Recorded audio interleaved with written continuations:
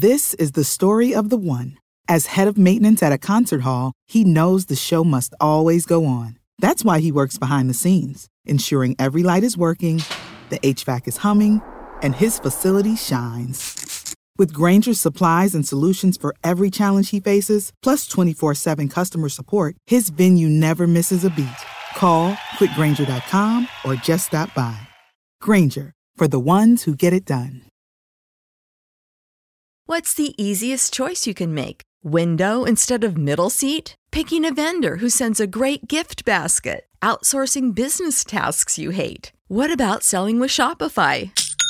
Whether you're selling a little or a lot, Shopify helps you do your thing, however you cha-ching. Shopify is the global commerce platform that helps you sell at every stage of your business. From the launch your online shop stage to the first real-life store stage, all the way to the did we just hit a million orders stage. Shopify's there to help you grow. Whether you're selling scented soap or offering outdoor outfits, Shopify helps you sell. Wherever and whatever you're selling, Shopify's got you covered. Sign up for a $1 per month trial period at shopify.com/try. Go to shopify.com/try now to grow your business, no matter what stage you're in. Shopify.com/try. Prescription products require completion of an online medication consultation with an independent healthcare provider through the LifeMD platform and are only available if prescribed. Subscription required. Individual results may vary. Additional restrictions apply. Read all warnings before using GLP-1s. Side effects may include a risk of thyroid C-cell tumors. Do not use GLP-1s if you or your family have a history of thyroid cancer. If you've struggled for years to lose weight and have given up hope, did you know you can now access GLP-1 prescription medications at TryLifeMD.com? We're now offering eligible patients online access to GLP-1s, the breakthrough prescription medication that can help you lose body fat and weight. Listen to what people are saying. It's fun to put on jeans that you couldn't get into 6 months ago. Every morning, I look forward to getting on the scale. For anybody who's struggling with their weight, it's a godsend. And here's the best part. Your insurance may cover 100% of the cost of your medication. So go to TryLifeMD.com to have your eligibility checked right now. Get started today at TryLifeMD.com. That's TryLifeMD.com. Attention BetMGM customers. Have a friend who loves sports as much as you do? Here's a chance for both of you to earn a $50 bonus when they sign up through BetMGM's Refer a Friend program. Just sign into your BetMGM account and click on the Refer a Friend program to send your friend a message inviting them to register a new account in the same state you use BetMGM in. Once your friend signs up and makes a deposit, they'll receive a $50 bonus. And once your friend places a bet with their bonus and the wager is settled, you'll receive a $50 bonus as well. Share the excitement and get a $50 bonus every time you refer a friend to BetMGM. Visit BetMGM.com for terms and conditions. Must be 21 years of age or older to wager. Ohio only. New and existing customer offer. All promotions are subject to qualification and eligibility requirements. Rewards issued as non-withdrawable bonus bets. Bonus bets expire in 30 days. Please gamble responsibly. Gambling problem?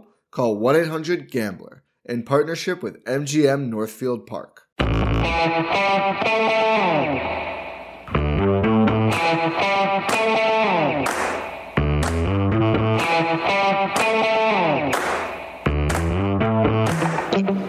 Hi, folks. Welcome to another episode of Film Study. This is Ken McCusick. We're here continuing our draft coverage here, and big episode kind of today. This will be the last one before the draft, I believe. It should be out on Wednesday, and then Thursday, of course, we're having our watch party together. We'll hope you to join you. We'll hope you'll join us for. But today we're going to have a special one that's 5 things I want from this draft. And joining me to also discuss his 5 things is Alec Puglianos. Alec, how you doing? Doing great, Ken. Looking forward to talking about the draft. It's almost here. Almost here, yeah. Boy, it's the football new year is almost upon us. Alec is at Ravens_recap on Twitter, yep. Correct? And that's also the name of your pod. Should get some more listeners here, folks, because it's a good quality production here. You want to include and on your listen list. And anyway, we each have a list of 5 things we want to talk about here. So how about you just name number 1 on your list? We'll kind of go in decreasing order. Does that sound good? Fair enough. Yeah, so my number 1 was to get a good left tackle prospect, which would probably be at least day 2 capital. So I'm thinking a 3rd round pick at worst, I think, is what you'll need to get a left tackle prospect. And I think it's a high priority. I completely agree. And it's actually the first one on my list as well, is get a left tackle insurance policy who can step in immediately. So it's not an any tackle. And I think you said left tackle, right? Yeah, left tackle. Okay. Yeah. So key point we're making here is that a right tackle only, or one of the really heavy-footed tackle/guard types, is not going to work for this. We're both looking for a pass blocker to man the left side if anything goes wrong with Ronnie Stanley. Mm-hmm. Now, we've heard good news today. Yeah, we did. Go ahead. Yeah, I think it was Rappaport, right? Tweeted out that everything's looking good at the medicals. He had another checkup, and they're optimistic, which lines up with a lot of what we've been hearing and maybe even seeing with Ronnie. But yeah, hopefully not just a smokescreen at this point. Yeah, I mean, you never know when you're getting kind of liar's lunch at this time of year, but I would certainly hope it's not a smokescreen, and we certainly hope the best for Ronnie personally. That said, Ronnie, even before the current ankle injury, had some injuries that took him out for games, and this is a team that if their Super Bowl aspirations are reasonable, they will need to have somebody to step in on that left side for a couple of games, potentially, if Ronnie misses him for any reason. Morgan Moses, my own personal thought about this is, if they got one of the top left tackles, I'd be all for it still. If somehow Cross or Aquano or even Neal were to drop to 14 for some reason, and they got him, I'm all for it. I figure out the positions later, and my first choice is just Morgan Moses goes in bubble wrap for the year. You sit him on the bench. Don't try and play him at another position like guard. That's what they did last year with Tyree Phillips. They had him in guard, and he got hurt, and then they were a tackle short. And it didn't, none of that really makes sense to me. So if they have Moses and they have 2 tackles, including a rookie that you really want to develop because you drafted him in round 1, go ahead and play him. Yeah, I think that's a good point. And honestly, the draft or the amount of money they spent on Moses is not that much where you're hurting yourself. I mean, he almost is getting paid as a backup swing tackle, but he is good enough to play. That's it. It was a good contract, and if it falls that way, the other thing interesting to talk about, Ken, is if 3 tackles don't go off the board, what did? Right? It probably is going to be the best player available at that point, and you have to do it. Right. Yeah, I would think it'd be the best play. So, the one miracle scenario is that quarterbacks and wide receivers start going off, boom, boom, boom, boom, boom, right off the bat, and there are a lot of them gone. But I think it's still quite unlikely that one of the 3 tackles makes it through. There's been some talk about the Ravens going out and getting Trevor Penning. I'm down on the penalties. I'm concerned about the boneheadedness. I think one of the things that got me back a little bit more into the Penning camp is the notion that he's been working with an offensive line guru to try and clean up his game. Prior to this draft. So I'm happy to hear that. Yeah, his footwork is the thing that really concerns me. And I've just been pretty low on Penning. I think he'll get drafted much higher than I'm comfortable. And I just pray that I'd be happy if he went before the Ravens pick, to be honest, just to get it off the board. But he could be number 4 of the tackles gone. He could go at 13. So, I mean, that I don't think that's a good thing for the Ravens, because that just puts the pressure on other left tackles further down in the 2nd, 3rd round, 4th round. Then players like Tyler Smith get overdrafted, and Falele gets overdrafted. Sure, that is a second order effect that could happen from that. For sure. That's a good point. You could see one of those definitely day 2 guys, great day 2 guys, get pushed in the end of the 1st round, and then it just becomes a mess. That's a good point. Mad scramble for going in. Yeah, Ravens definitely want to try and instigate the run on quarterbacks if they can, which they possibly could with the first guy. Okay, so both of us had that as number 1. What's your number 2? My number 2 is just a theory on how this class is set up. I say get a top interior defensive line player, of which I classify about 5 or 6 players. After those 5 or 6 are gone, I don't want to see any draft picks made. I'd rather just go with a replacement level UDFA for the position and just punt another year on fulfilling what is the need for the interior defensive line to get younger. It just, to me, this class there's a very, very big teardrop after that, and I think they're all relatively the same, so I might as well just wait, is my hunch. Okay, so I'm in agreement that there's not a whole lot of great defensive interior linemen. There are a few nose tackles late that the Ravens should have access to in round 4. Ridgeway of Arkansas, and a guy I really like from UCLA is Tito Ogbonnia, who is a shot putter and looks like he might be able to do some things in terms of two-gapping anyway. The Ravens want more than that. So mine lines up pretty closely with that, my number 2 thing, which is use pick 14 to address a position where draft capital is required. So here's the point. The Ravens did what I consider to be a very smart thing this offseason. They went out and they got Marcus Williams on a 5-year deal that addresses their free safety concern. And, top free safeties cost significant draft capital. You have to get very lucky otherwise. You can get a strong safety, a dime safety. You can get all over the draft. The Ozzie dime safety cost was always 6th round or lower. Right. And he ended up with Chuck Clark, the defensive signal caller. Right. So it works for that, but it doesn't work for free safety. The ball hawks always are well known in school, and they end up costing a lot of money. Even Nick Cross and other players like that who have a chance. Like they're probably going to get a positional premium in this draft that pushes them into the 2nd round potentially in terms of Cross's case, and an area that is probably above the level where I'd be really comfortable drafting him.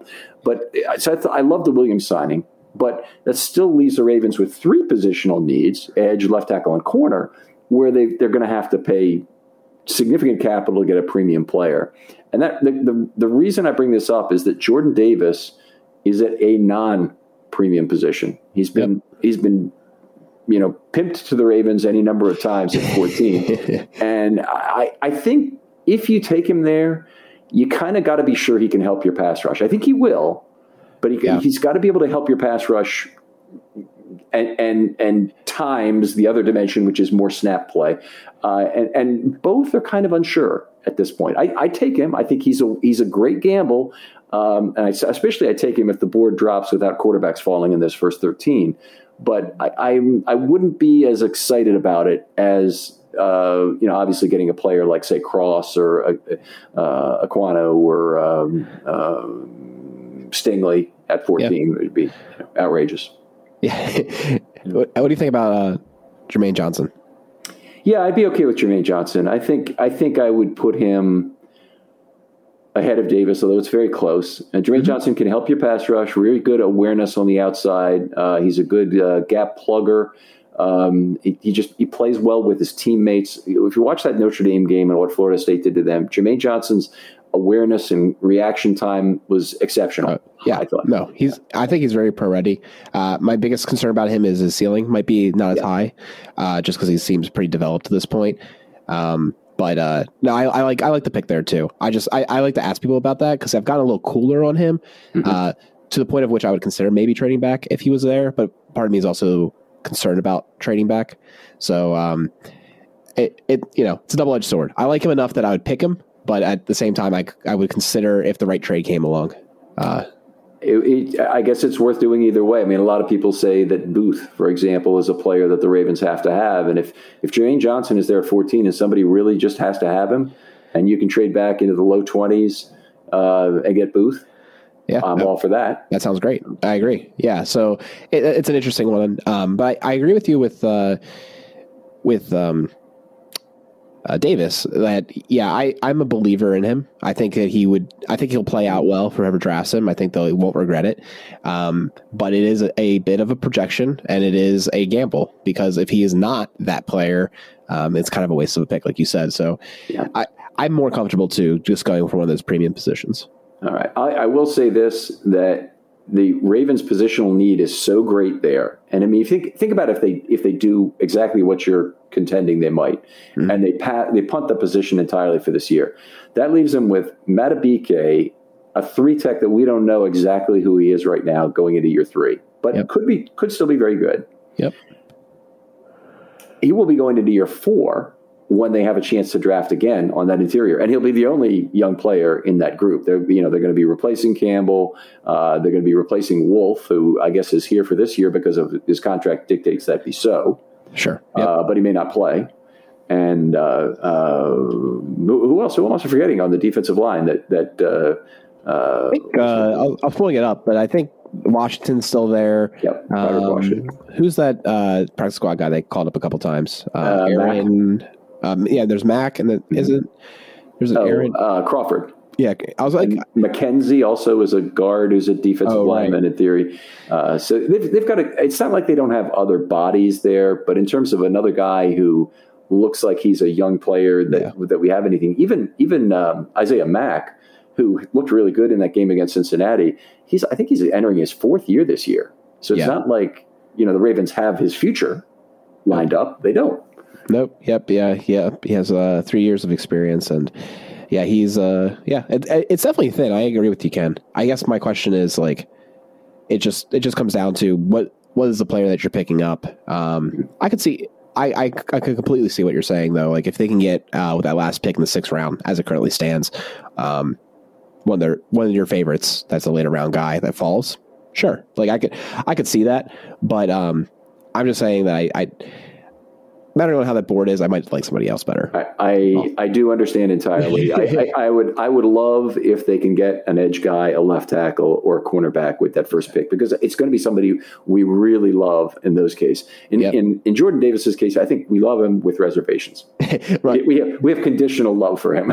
and I think something we'll talk about soon is 10 picks actually enough to accomplish all the things you want to do in this draft?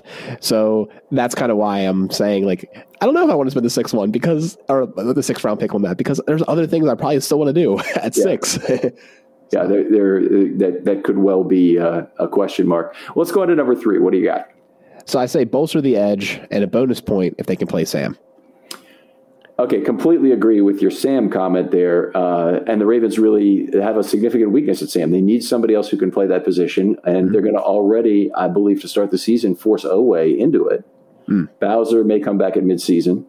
I assume that's the case with the injury being as late as it was. Yeah, I would think Hayes is also in the question there, but he's a bit of a projection, right? Like we haven't seen it yet. He played barely any snaps last year, but he looked like he had some serious promise coming out of school and even in the preseason. So I could definitely see him being sort of the forgotten man there. But that's why I said bonus points, is because I think, you can make Oweh do it in the short term. Hayes might be able to do it, but you really want to have the edge bolstered. Pass rush is key currency. We have the draft pick, like we talked about with Jermaine Johnson or other players that might fall, to make that so at 14, most likely. Or there's also like a lot of really interesting players in like the late 30s, that the 1-2 turn that will be super interesting players, I think. That if you're able to do the trade back, you might be able to get a Booth in them. And then you're like, is that better? That is better, right? Like, it sounds better at least. Ebiketie or somebody like exactly. that. Exactly. A Booth and Ebiketie, if that happened, I'd be celebrating, right? Like, that sounds like a great start to the draft. Right. I agree. I think that would be fantastic. There's so many players. If we could get 32 and 34 from the Lions in exchange for 14, that I think would be terrific. I have a similar thing. I have picks and value dedicated should generally match positional need throughout the draft. And this is my number 3 thing, just an overall arching thing. And I'll put the positions of need in order for you. I think edge is number 1. Yep.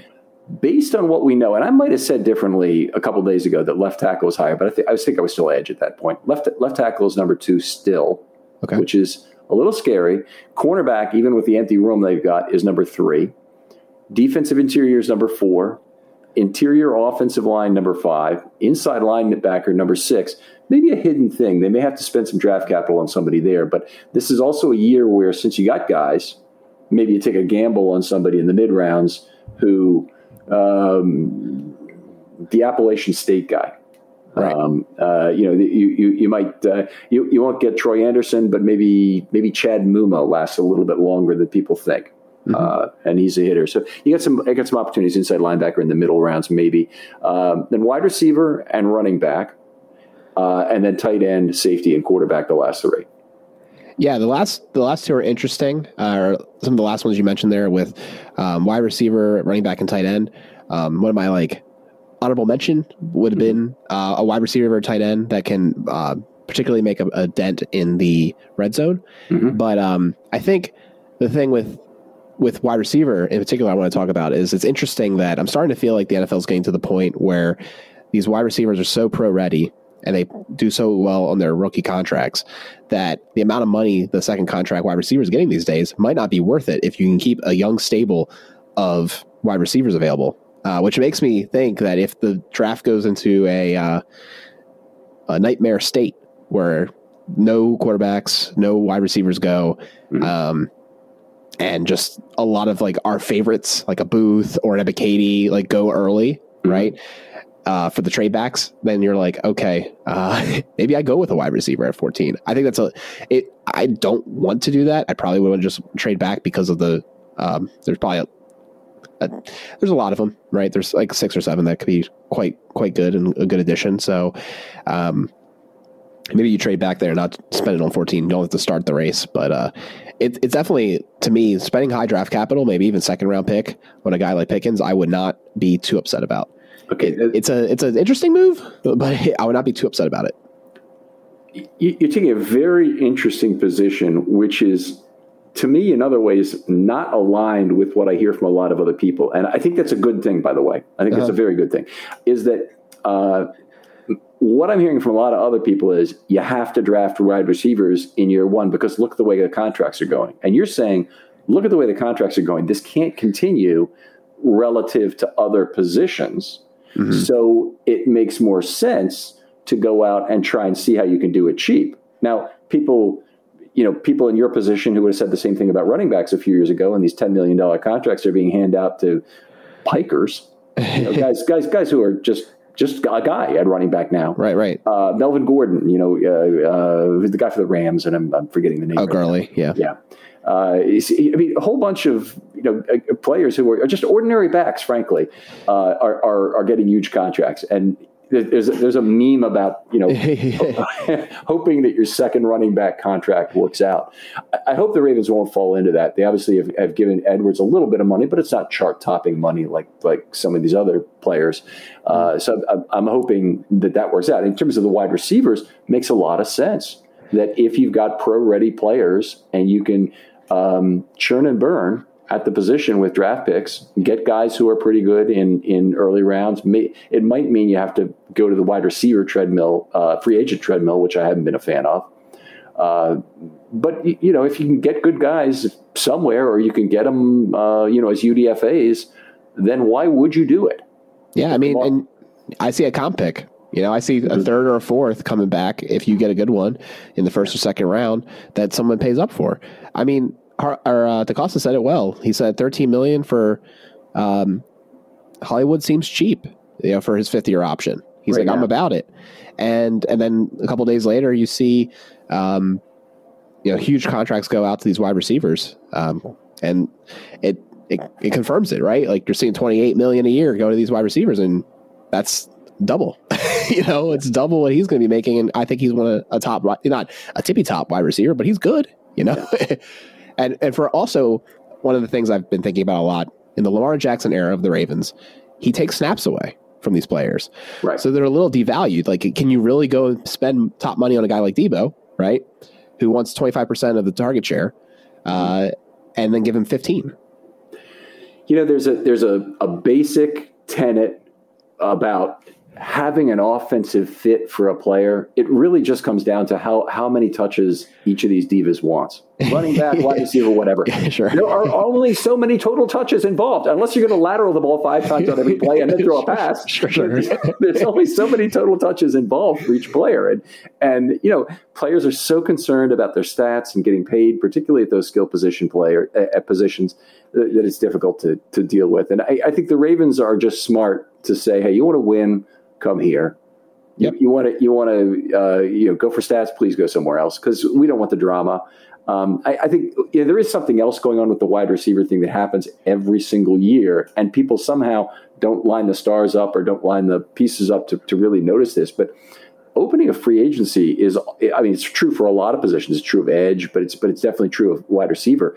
A lot of players are getting overpaid. And if you look back just a few years ago when the Ravens signed Grant from, I think he was playing Ryan Grant, he's playing in Washington before, anyway, 4 years, $28 million, but they got to a point where the physical came around and they backed out of the deal. Yes. And I think, be careful to observe the market and then observe it also again and remember it next year in terms of what kind of values were available for guys after the draft. where there are a bunch of guys you could sign for, $2 million for 1 year, or $4 million with a conditional of $6 million or kind of thing, where it's a pretty decent receiver, because those are the kind of bargains the Ravens have traditionally looked for anyway. And you just always taking a big chance if you go for Tyreek Hill and you trade away literally the franchise and then pay him everything. Yeah. Oh yeah. I mean, and we've seen, like you said, these free agency wide receivers, they don't really pan out often. They just don't, like you said, not just for the Ravens, league wide. So always buyer beware with that. And I think it just is further proof that the draft is a really good place to find wide receiver talent. That's where you want to build your team anyway. All right. Well, terrific. So far we've had a lot of similarities in our first three, or at least we've manufactured some similarities. Go to number 2. What's yours? I want to double dip at corner. So this could look a lot of different ways. In the mock draft we did with Cole Jackson recently, we did 2 in the 4th. Just because of the way the draft fell, that's when we felt like it was the right pick to make. Who'd you get? We got... I know we got Kobe Bryant, and then the other one was the one with 2 last names. I'm blanking now last minute. Okay. What's his name? The Penn State guy? I think so, yes. I'm sorry. I'm pulling it up. Yeah, that's okay. But, it was Jalen Armour-Davis from Alabama, rather. Okay. So we went Kobe Bryant and Jalen Armour-Davis. I do forget who was picked one pick before us in the mock by the Patriots, but he was the guy we were going to pick if he fell. But anyways, the reason that we did that, when we were looking at it, it was just it always felt reachy to get the cornerback until the 4th round, just the way that the board fell for us. And the Ravens might fall in that exact same problem. But I'm okay with that, because I think we're looking for a developmental guy like Averett who could step in for Peters eventually, and then also just depth, right? They might have to play right away, but slot corner. Oh yeah. Oh yeah, definitely slot corner. I'm thinking the current plan is probably to use Stevens more there. Yeah, but I do agree. Yeah, slot corner is an important one, and slot corner is an interesting position where you can find them relatively cheaper, right? They can go high, and some of these almost positionless slot corners are really valuable, but I think you can find one in the 4th round pretty easily. Okay, I mean there probably are guys. That's certainly where they got Tavon Young, and he worked out when he was healthy. The guy in the 4th round that I think could last to the 4th round, who I really like, is Marcus Jones, but he has an injury history. Yes, and so he's a little bit of a risk, but smaller guy, extremely cat quick, and throws his body around like a much bigger player. So. He's the receiver or the returner, right? Or is that a different corner? I am drawing a blank on that. He might be. Give me a moment here. I've got my cornerback notes right here. It's hard to keep 150 prospects in your head. Yes. Yes, he's the one. He's got 9 TD returns in his college career. Yeah, that's the one. 14.0 punt return average. Yeah. Yeah, and that's another feature of value, right? He's a playmaker. It is. That would certainly be valuable. He's been an interceptor too, which has been real good. 5 interceptions for Houston just this last year. So I like him. There is an injury risk there, but he'd fit right into the slot, and you wouldn't have to lose value from Humphrey by moving him into the slot. And by the way, let me be clear about this. I'm okay with Humphrey following some particular receiver into the slot if they want to avoid the other team from trying to get a size matchup in the slot. That's fine. I don't have a problem with that. What I do have a problem with it is being forced to have Marlon Humphrey play whoever that slot receiver is, whether it's Edelman or Welker-esque, in terms of their change of direction skills, or it's a big guy. I want to be able to maximize what Humphrey could do with those baseball bat-like arms in terms of dislodging the football and using the sideline on the outside. Oh, for sure. No, I mean, that's the ideal state, and I think the Ravens will focus on that. All right. So McDuffie is the one guy early that I probably like more than other people, because I think he would adapt very well to the slot. He has really good reaction despite average speed. Definitely likes to play downhill, likes to make tackles. and also has a terrific record in college of yards per target. A lot of people would say the Pac-12 is not a particularly great offensive league and whatnot, but 3.1 yards per target.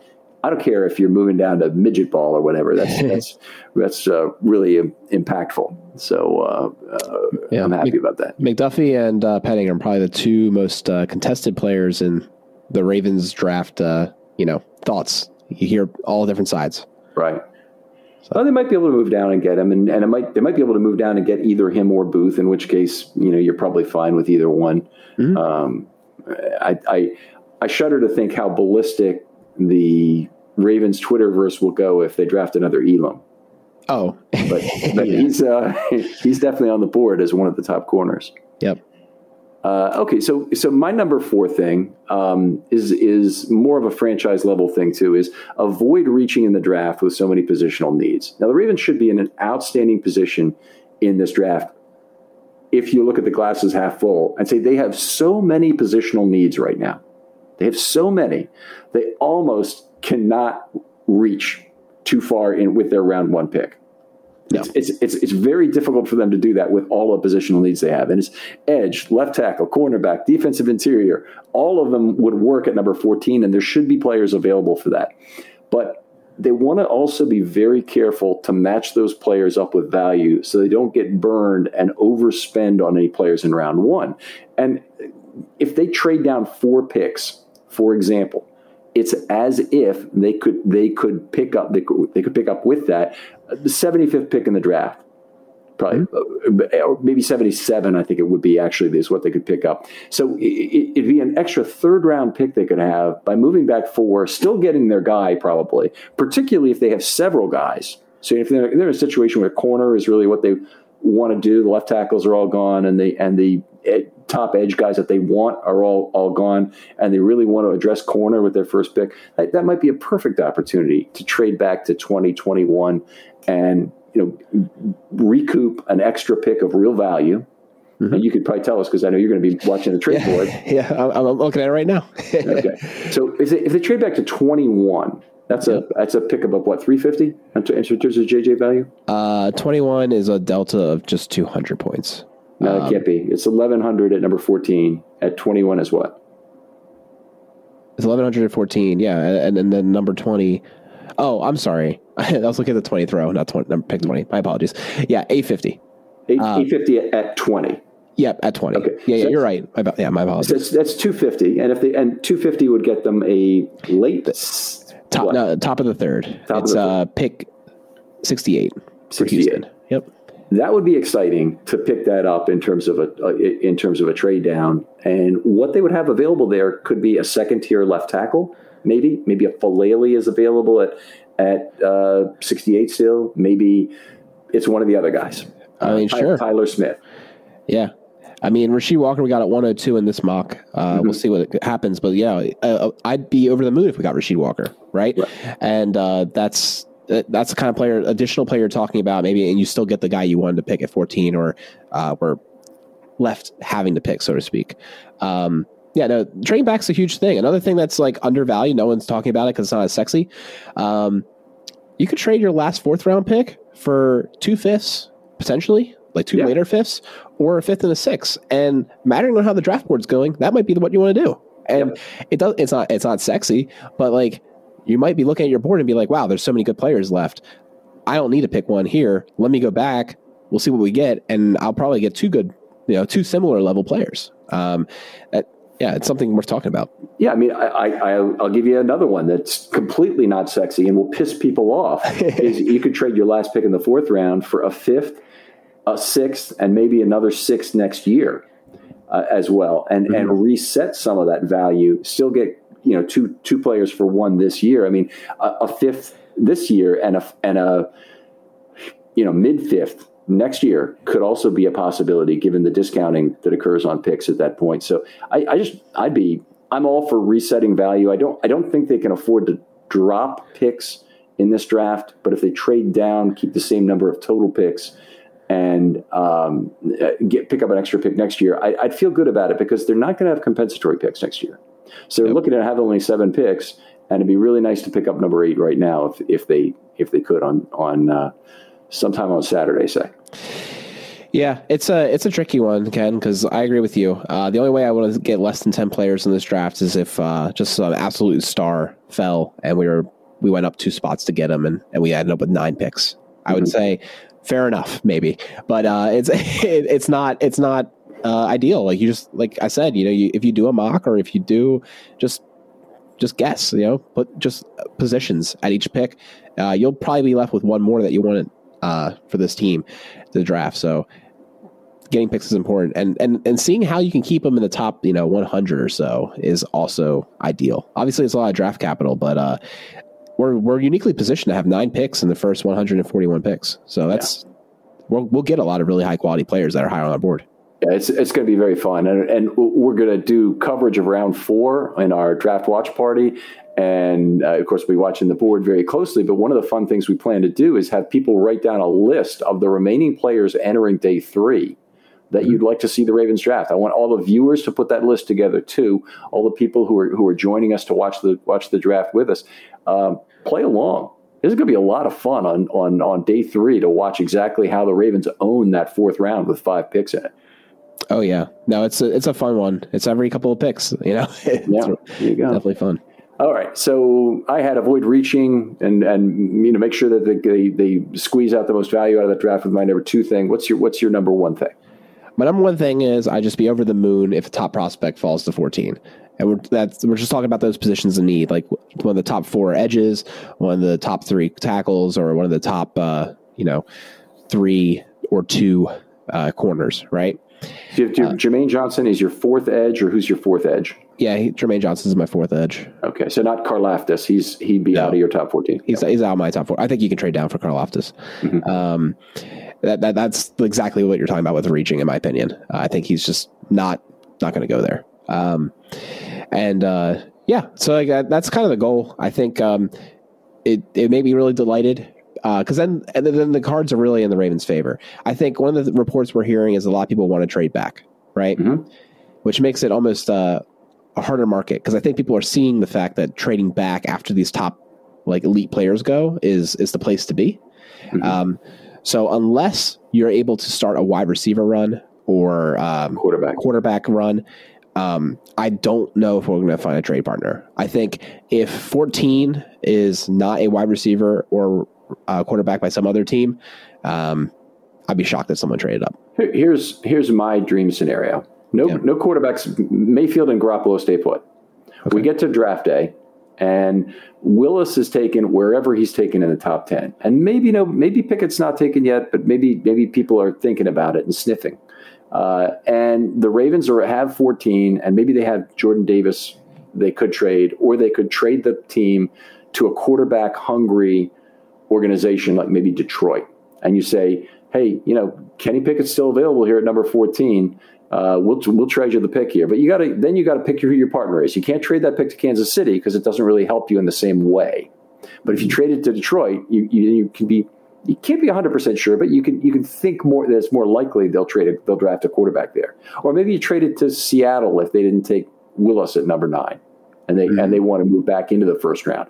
Another possibility. So I really love the idea of getting 32 and 34 from Detroit at 14, and moving back. Then you have 32, 34, and 45 you'd be drafting at. I just love the Ravens' chances to get 3 very high quality players there. I also think Green Bay and Arizona are 2. At 22 and 23 are high likelihood of maybe being interested in starting a wide receiver run. Mm-hmm. They both could use a wide receiver, and I think they both would be interested in having their pick of the litter, so to speak. So I think they're definitely going to get calls. And I know Arizona has the perfect JJ value already, right? You can get 23 and 55 and call it good. That'd be fantastic. I take that in a second. Then that's for the people who really want Booth. That's a pretty likely scenario there. If you're happy with Karlaftis as the 5th edge in the draft, pretty also likely scenario that you get him. I think anything where you trade that pick to a team that might want a quarterback, though, also potentially denies it to Pittsburgh, denies the guy Pittsburgh wants. And I got to think that whoever be trading up to 14, one of the things they'd be looking to do would be to jump ahead of Pittsburgh and potentially other teams that would want to trade up to get a pick that's a little bit earlier. And the Saints also, right? The Saints are thought to be after a quarterback in the 16, 17 range, right? Or bundling those to go up higher, which, more power to them. I think that's crazy. But, I'm not so high on this this quarterback draft. Obviously I want quarterbacks to go because I'm a Ravens fan, but I think that it'd be completely fine if the whole first day didn't go with the quarterback. I think they'd be fine. No, that would not be completely fine for not fine for us, not fine for us, but completely fine for like the universe. It's like this is just bad. You're just asking to be bad, in my opinion. But that's just me. Like these other teams, like, all right, fair enough. You can go sink yourself if you want. All right, so that was your number one was quality player at 14, and don't be too choosy about who it is among the top 3 positional need groups. Yeah, if it happens, like, God bless America. You take them and you're happy, and it's a great day. I got my number one, and it's a broad franchise thing. Is the Ravens need a massive reset to youth in this draft, one that is very broad and very deep. So it's nice that they have 9 picks at the top. They got to get 9 guys who have a chance to ascend, and that means don't. Try not to trade up, I would say. There are trades I would accept up. If they traded 76 and 14 to get 10, and 10 was Thibodeau, I'd be over the moon about that. But I don't want to have them trade up and lose an opportunity to get a 10th player of significance in this draft, or a 9th player of significance, if assuming that 6th round pick doesn't work out, because they have Lamar Jackson's contract to deal with. And this team has to get a lot younger necessarily in order to accommodate that. Mm-hmm. They're not going to be able to do it without that. So all of these positions of need, this need to get younger at certain positions, we've got to take this seriously in order to fit in Lamar and make sure this works, or in order to not have to cut a number of other people, which is really what it means. No, it's a big problem, Ken. I remember last year EDC said he wanted 20 picks in the next 2 years, and he's on track to do it.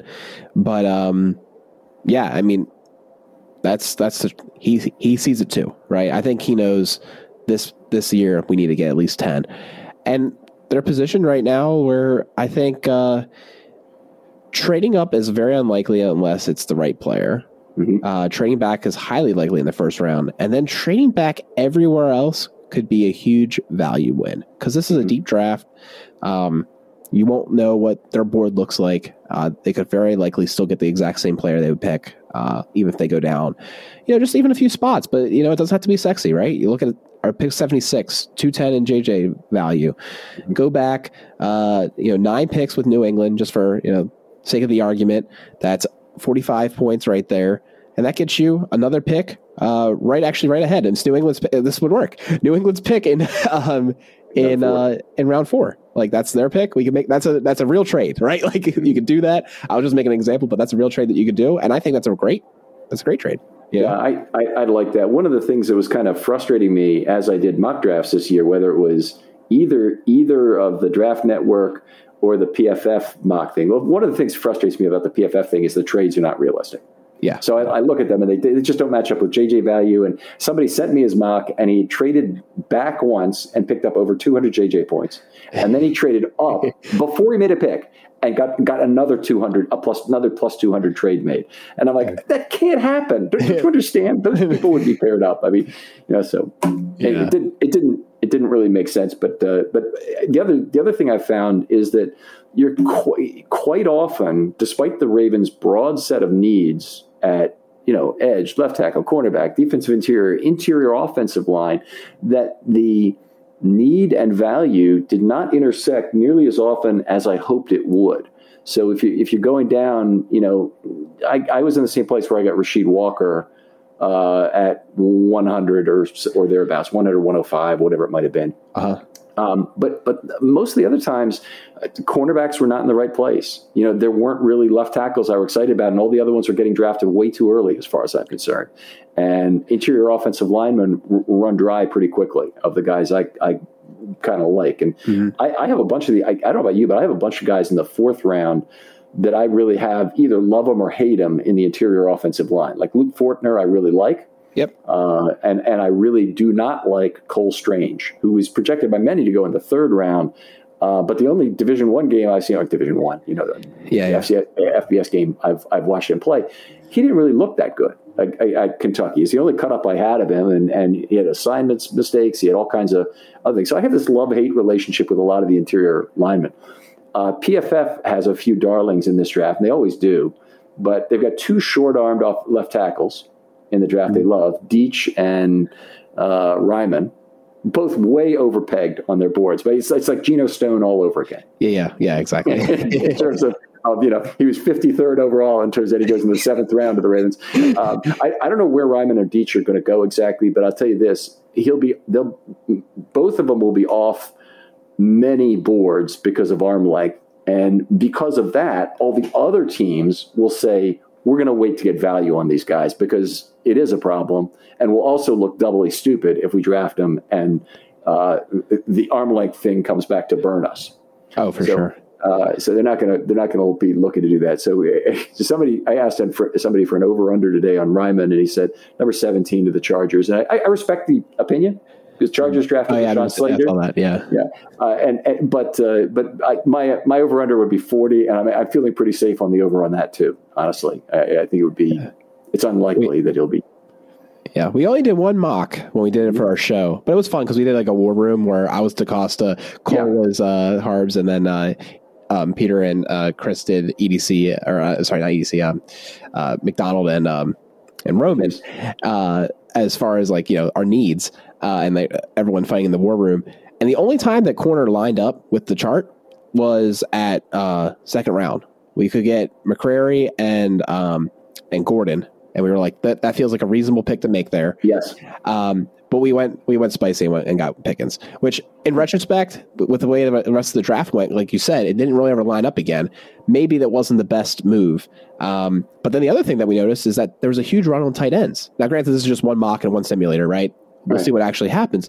But there was this huge run on tight ends, and suddenly... round 3 or where? Yeah, in round 3. Yeah. And suddenly at the top of the 4th, we couldn't make our picks. Like we thought we had a strategy. There's like 8 guys at tight end in the 4th round who could fit. There were like none of them were left? No. It was like the only one that was left was Ferguson at the top of the 4th, and then he went.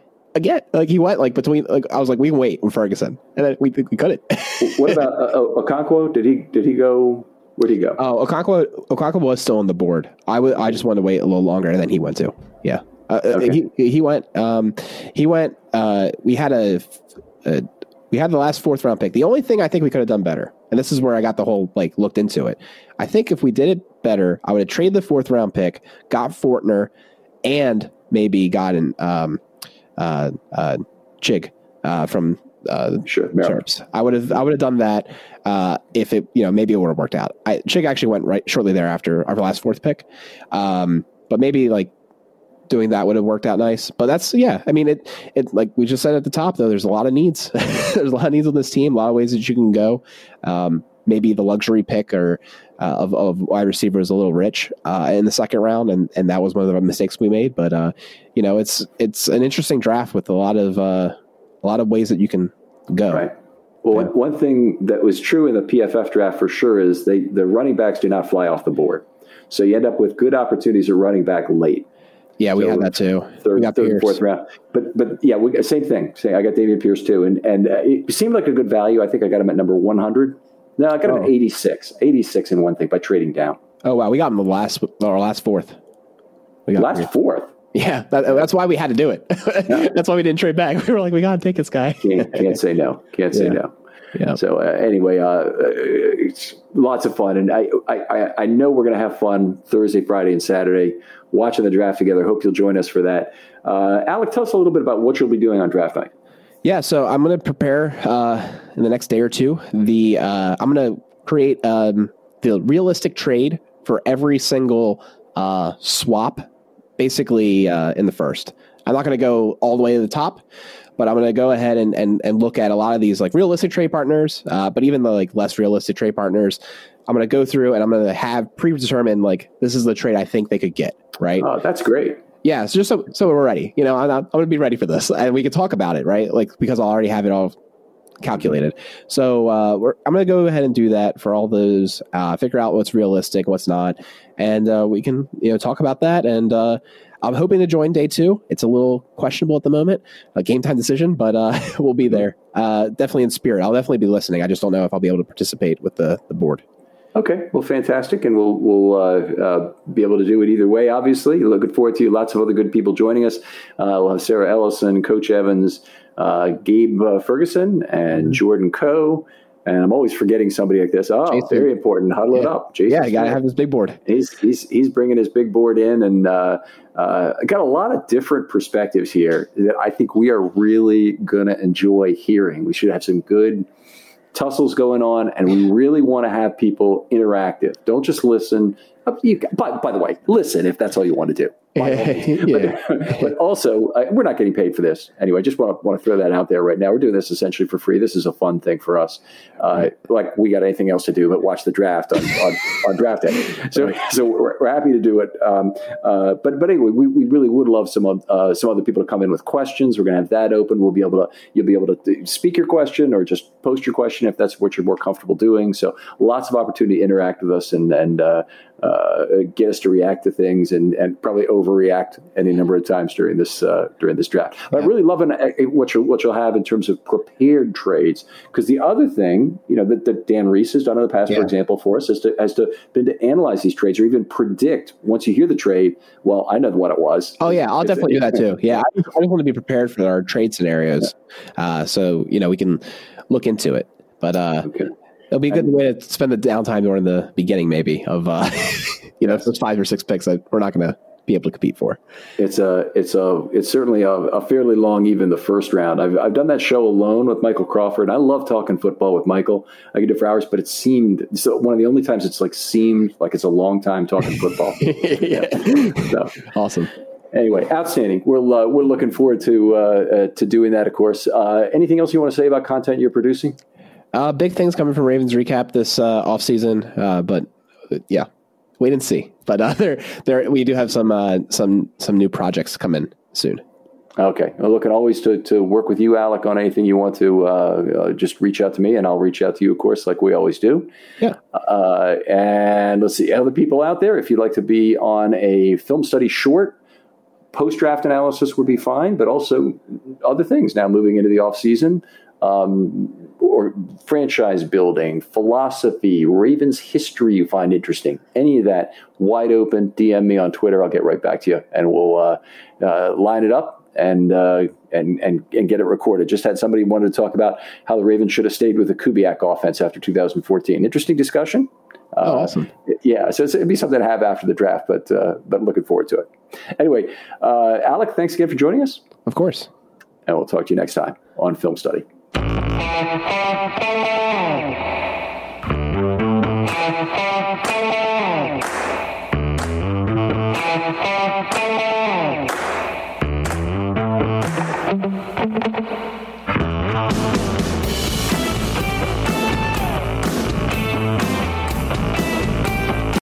This is the story of the one. As head of maintenance at a concert hall, he knows the show must always go on. That's why he works behind the scenes, ensuring every light is working, the HVAC is humming, and his facility shines. With Grainger's supplies and solutions for every challenge he faces, plus 24/7 customer support, his venue never misses a beat. Call quickgrainger.com or just stop by. Grainger, for the ones who get it done. When you need mealtime inspiration, it's worth shopping Kroger, where you'll find over 30,000 mouth-watering choices that excite your inner foodie. And no matter what tasty choice you make, you'll enjoy our everyday low prices, plus extra ways to save, like digital coupons worth over $600 each week. You can also save up to $1 off per gallon at the pump with fuel points. More savings and more inspiring flavors make shopping Kroger worth it every time. Kroger, fresh for everyone. Fuel restrictions apply.